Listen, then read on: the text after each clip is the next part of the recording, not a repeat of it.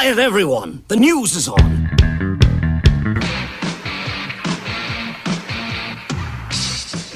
Ozzy Osbourne really doesn't have it in him anymore to do a full-on farewell tour, but he is planning a couple of farewell shows before he retires from the stage. Sharon Osbourne shared some details over the weekend. Sharon said Ozzy won't attempt a full farewell tour, but she said he's planning on doing 2 more shows to say goodbye.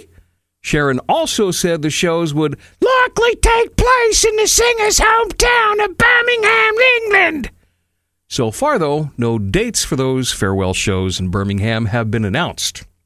Alice Cooper is going to be celebrating the 50th anniversary of his landmark album Billion Dollar Babies with a new expanded reissue.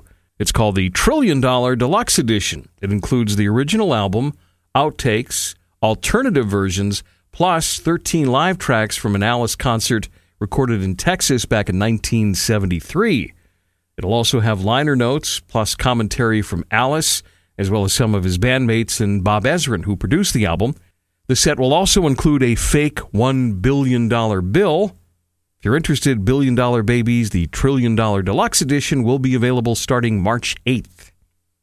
A new docuseries about Bon Jovi is coming to Hulu.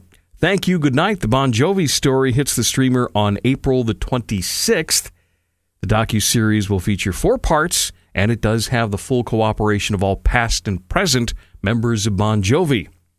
And finally, Bob Dylan will be hitting the road this spring. He announced that a leg of his Rough and Rowdy Ways tour will hit the southern U.S. beginning in March.